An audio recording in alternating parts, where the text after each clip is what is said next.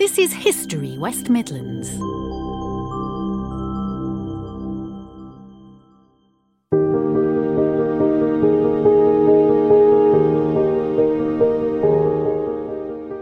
In 1874, Birmingham's lost philosopher George Dawson visited America, where he mesmerised audiences during a lecture tour which has now been largely forgotten.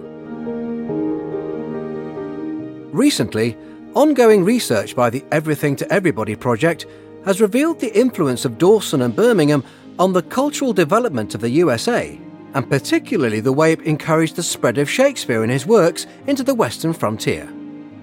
The project's director, Professor Ewan Fernie, joins Professor Catherine Scheil of the University of Minnesota to discuss their exciting discoveries with the publisher of History West Midlands, Mike Gibbs.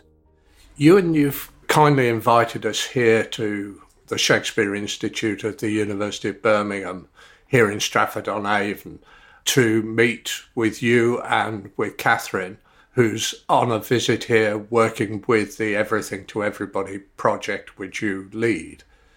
Why is this a particularly important piece of research that's been conducted? We're delighted to have Professor Catherine Scheil as our American lead and international champion across the Atlantic in America for the Everything to Everybody project. And the reason for having such a person is that we're finding more and more that Birmingham's Shakespeare Memorial Library, the world's first great Shakespeare library, had a real global significance from the beginning. The relationship with America becomes more and more important after its foundation in 1864, and the library appoints American correspondents. Dawson is invited to America and gives a greatly successful lecture tour in America where he visits the great Shakespeareans of his day and makes connections, or rather cements connections that had already been established.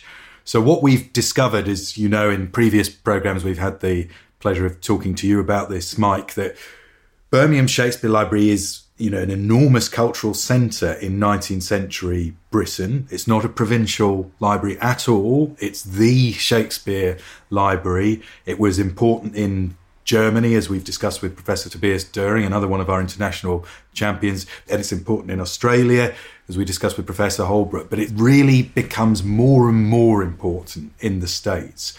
And I think there are a couple of reasons for that. One is that Birmingham Shakespeare culture is a bit more amenable in America in some ways because it's not establishment Shakespeare culture. It's an opportunity to do things differently and to do things freshly. So there's almost a natural cultural friendship between Birmingham and America. Dawson is sent to America by Joseph Chamberlain, no less, as Birmingham's ambassador to America.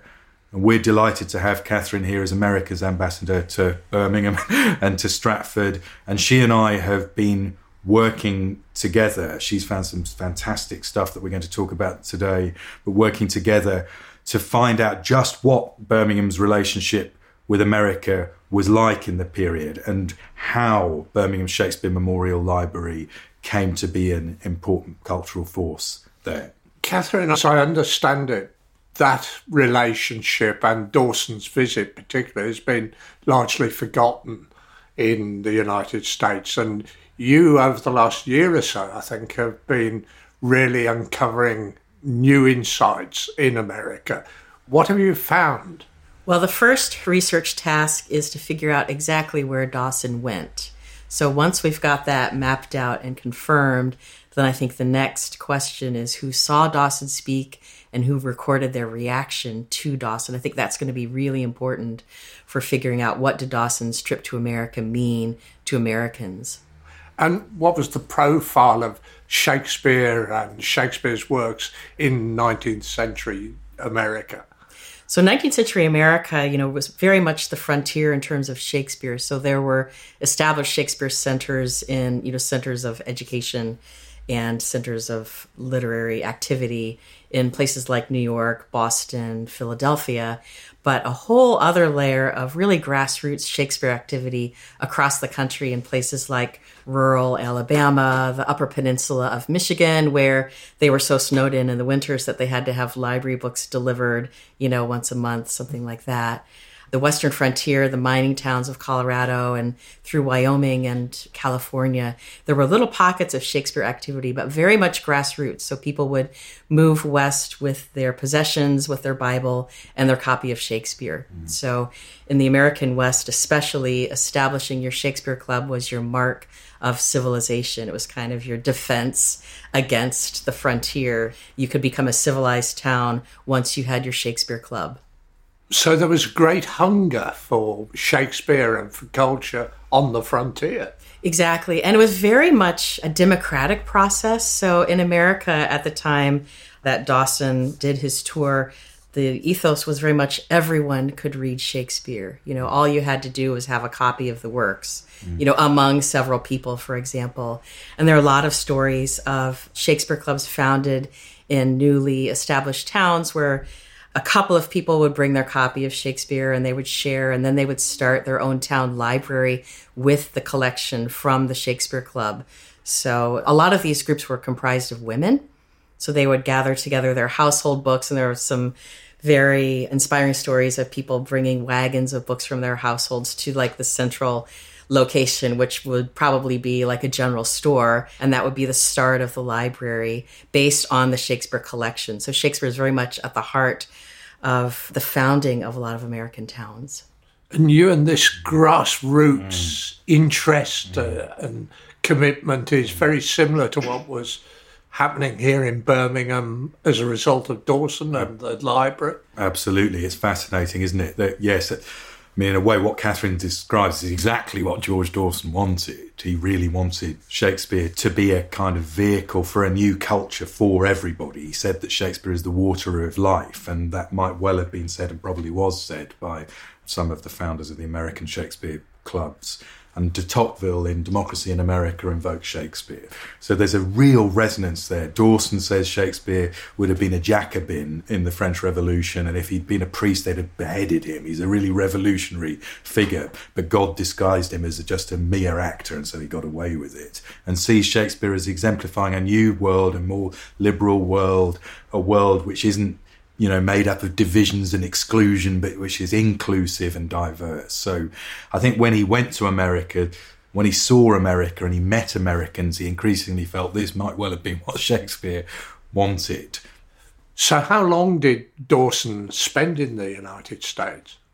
So Dawson came over in the fall of 1874 in September, and then he was back by the new year of 1875. So really September, October, November, December. And you said your first objective is to find out where he went and who he saw. What have you discovered so far? Well, we've discovered a lot of hopes and dreams of Dawson. So he certainly wanted to go to places like the Bahamas and Jamaica, New Orleans, San Francisco. Whether he actually made it to those places, probably very difficult logistically. But so far, we've definitely tracked him in New York, Philadelphia, Boston, throughout the state of Ohio. So his agent, James Redpath, organized a train tour through rural Ohio. So Marietta specifically was one of the stops, and that was one of the Underground Railroad stations, of course, before Dawson got there. But kind of the next level of research is to see if we can find responses of people who would have heard Dawson speak. And that's quite a research challenge, because you have to figure out first where Dawson was, and then second, who would have heard him that would have recorded their response and that would have been saved in some sort of archive. And where are you looking? Because it must be a very broad search you're involved in. Right. Once we get Dawson's itinerary mapped out, I think the next step is to look in some of the local historical societies. So my dream would really be to find a Shakespeare club that was around when Dawson did his tour, that wrote minutes and archives. And a lot of these clubs kept their own records. So they would create their own archive, like an elaborate scrapbook and, you know, minutes and all of that sort of thing. So if someone in one of those groups heard Dawson speak, they probably would have recorded it in their club minutes. And then we would have the actual reaction of a fairly ordinary citizen to Dawson's tour. And both on the East Coast and as people moved west, right, most of these small towns had a newspaper of its own. Will that help you? That could, yeah. But I think a lot of these Shakespeare clubs were meticulous about keeping track of things that happened in the world of Shakespeare. So they kept track of new editions that came out. A lot of them had the latest works of scholarship in part of their own private library. And here in Birmingham, was it widely reported? Will there be information that we don't yet know that's sitting in the Shakespeare Memorial Library? Yes, there will be, and Catherine and I have had a chance to spend some time there already, and we've seen letters from Dawson, from Philadelphia, from one of the great Shakespeareans of the house of one of the great Shakespeareans of the time. There are sort of endless reports of the send-off dinner, almost literally endless, but from all kinds of Was sources. it a big event? It was a big event in Birmingham. Chamberlain hosted it, and he sent Dawson as Birmingham's ambassador to America and the first of our leaders. And let's not forget, this isn't long before Chamberlain himself becomes, in Neil Ferguson's phrase, the first self-consciously imperialist politician. So there's a kind of internationalism in Birmingham accruing. So yes, but there's plenty of stuff in the archive, sort of unsorted, that we need to look at. We started photographing things and looking at them. There are also records in the records of the Birmingham Shakespeare Memorial Library of this burgeoning relationship with America. In fact, we rather suspected that might have been stimulated by Dawson's visit, but it looks to be the other way round from what we've discovered this week, doesn't it, Catherine? So a couple of years before, Timmins is appointing the great... Who was Timmins? Samuel Timmins was the sort of Dawson's right-hand man at the Shakespeare Library, another member of our Shakespeare Club. Dawson desperately wanted Timmins to take over as the president, but Timmins tended very touchingly to defer to Dawson and wouldn't hear of it. So till his death, Dawson was the president. He was a major industrialist. He was a major industrialist, maker of tools in Birmingham, but also a great bibliophile and really more of a librarian than Dawson was. Dawson was a thinker, philosopher, orator, public reformer. And Timmins was committed to all the same things, talked of a great cultural commonwealth being made in Birmingham and said, if only we could spend the money on the arts of peace and of culture that we spend on war, we could make an absolutely flourishing civilization here. But he looked after a lot of the day-to-day business of the library, and he made his own very personal connections, we've discovered, with the great American Shakespeareans of his day. And they wanted to see Timmins as well as Dawson. It seems to have been the case that Timmins was to have accompanied Dawson to America, which we didn't know. Isn't that right, Catherine? And, right. Yeah. We also have in our collection of materials to go through, we really need an army of research assistants at this point, but we have nearly 300 letters of Timmins to an American Shakespearean, Joseph Parker Norris, who was actually a lawyer, but, part-time Shakespearean on the side as well. So those letters, of course, talk about Dawson. In fact, one of the letters from Timmins to Parker Norris talks about Dawson's death very movingly, about what that meant to Timmins. So there's this almost intimate correspondence between Timmins and a number of the American Shakespeareans. Yes, if I can jump in there, that letter was an extraordinary thing to find. And in fact, all those letters were. What did it say? The letter tells the story of Dawson's death as it happened. Timmins is devastated. He tells how he didn't believe it at first. The telegraph was down, or, he didn't get the message. He refused to believe it, and then the news was confirmed. And Timmins says his death leaves an awful blank, not only in local, but in national life. And then he writes really movingly about the man who was probably his best friend. He says, I can settle to nothing and do nothing. He says, all I have or am, all I have ever been able to do, came solely from his counsel, teaching and example. And he says he can't write more.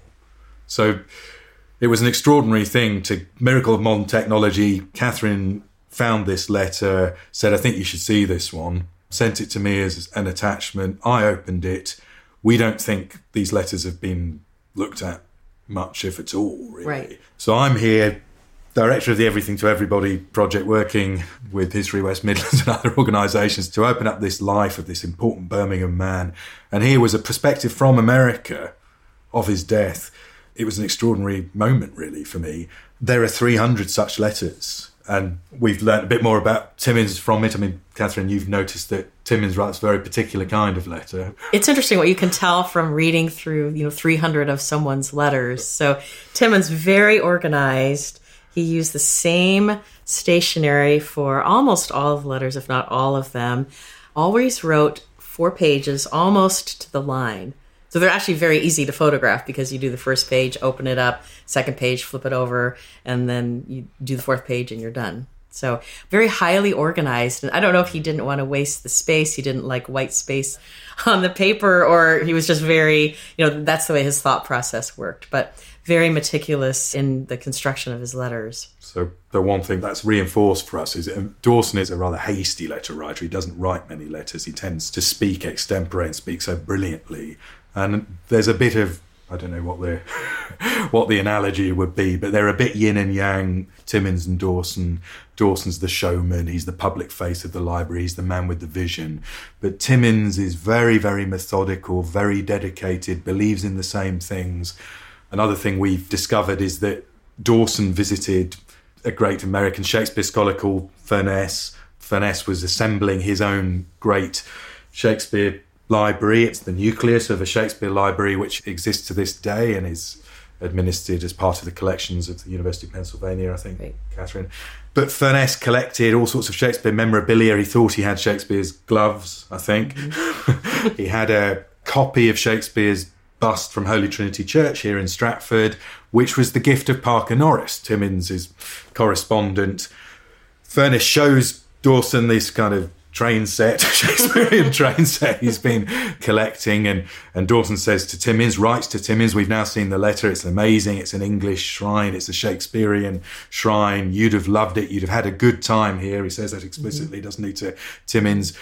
But interestingly for us, Furness also had photographs of all his favourite Shakespeareans in this room, and he had a photograph of Samuel Timmins.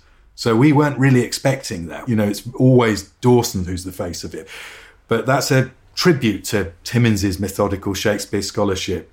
And it's Timmins who's part of that American story as much as Dawson is. So did Timmins continue this relationship after Dawson died? We think so. In fact, several of these American Shakespeareans were the source for books for Timmins in collecting things for the Birmingham Library. Yeah, absolutely. So we had an extra 10 minutes at the end of our time working together in the Birmingham Shakespeare Memorial Library, the Library of Birmingham, earlier this week. So we thought, why don't we look at the minute book of the library for the years around the time when Dawson was in America? We thought we might find something. And we were surprised really to find that prior to the visit, Timmins was already corresponding with the American Shakespeareans. More than that, he had formally appointed both Parker Norris, his correspondent, and somebody called Joseph Crosby, who was built one of the top 3 Shakespeare libraries in America from the very unlikely location of Zanesville, Ohio, which is in the middle of nowhere. Timmins appointed both men as American correspondents, rather like we've appointed Catherine as American lead and international champion for the Everything to Everybody project for the Birmingham Shakespeare Memorial Library. And that wasn't just an honorary thing. We expect a lot of our American correspondents in Birmingham. They were appointed to look for and procure books for Timmins and the library, but particularly Timmins. It's obviously Timmins who's doing that work. And there's another story really related to that, because the reason we discovered these letters really was that Catherine was diligently tracking traces of Dawson in America, has done amazing work, and has also found pictures of what these places that Dawson visited looked like at the time. You get a real sense of this Birmingham man on the frontier, in the liquor hall, on the, almost looking at where civilization ends and where the new civilization might begin. And she went to the Folger Shakespeare Library, and we had a list of things that she might look for. And I suddenly thought, okay, what about Timmins? I mean, it was as serendipitous as that, really. And I think the night before you said, is there anything else I should look for? Because the Folger's just about to close, I should say. So we needed to get in there for refurbishment for years, isn't it? 2 years. 2 years. So I said, see if there's any Samuel Timmins. And the next day, I think, Catherine wrote and said there are 300 letters unexamined. So you're clearly right at the beginning of this very exciting project. Catherine, in the US, where are you going next? In the US, I think once we get Dawson's itinerary mapped out, then to look at some news reports from those towns where he spoke, and then to see if we can find reactions from ordinary people to his lecture tour. Also, all of these letters, of course, are handwritten, so they all have to be transcribed, and it's not for sure that there are important things in every single letter, so that's a monumental task to do all of the Timmins letters. There's another letter collection from Joseph Crosby, that's who Ewan just referred to, from Zanesville, Ohio, and that's about the same number of letters as Timmins, but Timmins's letters are almost always 3 to 4 pages. Crosby, totally different, rarely writes fewer than, I'd say, 2 to 3 pages of long paper, but some of the letters span to almost 30 pages. They're almost all on different types of paper, so you might get the same letter that uses 4 or 5 different sizes of paper. And then there was one incredible letter that I want to say was 38 pages or so with a PS. So, it's just this energy, too, about Shakespeare at the time, about collecting Shakespeare and editing Shakespeare and explaining Shakespeare. Just tremendous energy. I mean, I don't know how Crosby had time for a job. No. You're clearly very excited about the project. I'm very excited about the project, yeah. And it's great to be working with a collection that's largely untapped. Yeah. When we were at the Birmingham Library on Tuesday, a lot of the materials haven't been seen for, decades, let alone haven't been the product of any type of research initiative. No. So one of the key messages you've always used with the Shakespeare Memorial Library project is it's unlocking this resource. Yeah. This sounds like a very good example of what you're setting out to do, Ewan. No, absolutely. Yeah, it is, Mike. I mean, it's unlocking a story that I didn't know existed. I don't think Catherine did. And one of the big take-homes really for us, and one of the big things we're seeing, is that America's Shakespeare culture, which, Catherine's a foremost international expert on, is really linked up with Birmingham Shakespeare culture. We simply didn't know that. I don't think Dawson in America has ever been looked at as carefully as we're beginning to look at it. We can now confidently say that there are serious links between the Birmingham Shakespeare Memorial Library, that was once the greatest Shakespeare library in the world. That's what Timmins wanted. It's what George Dawson wanted. It's what the Mayor of Birmingham wanted. Joseph Chamberlain, another thing we found on the project recently, he's a subscriber to that library throughout his career. So when he's prosecuting Joe's war in South Africa, he's still faithfully making his contributions to the Shakespeare Library. So it's a big deal.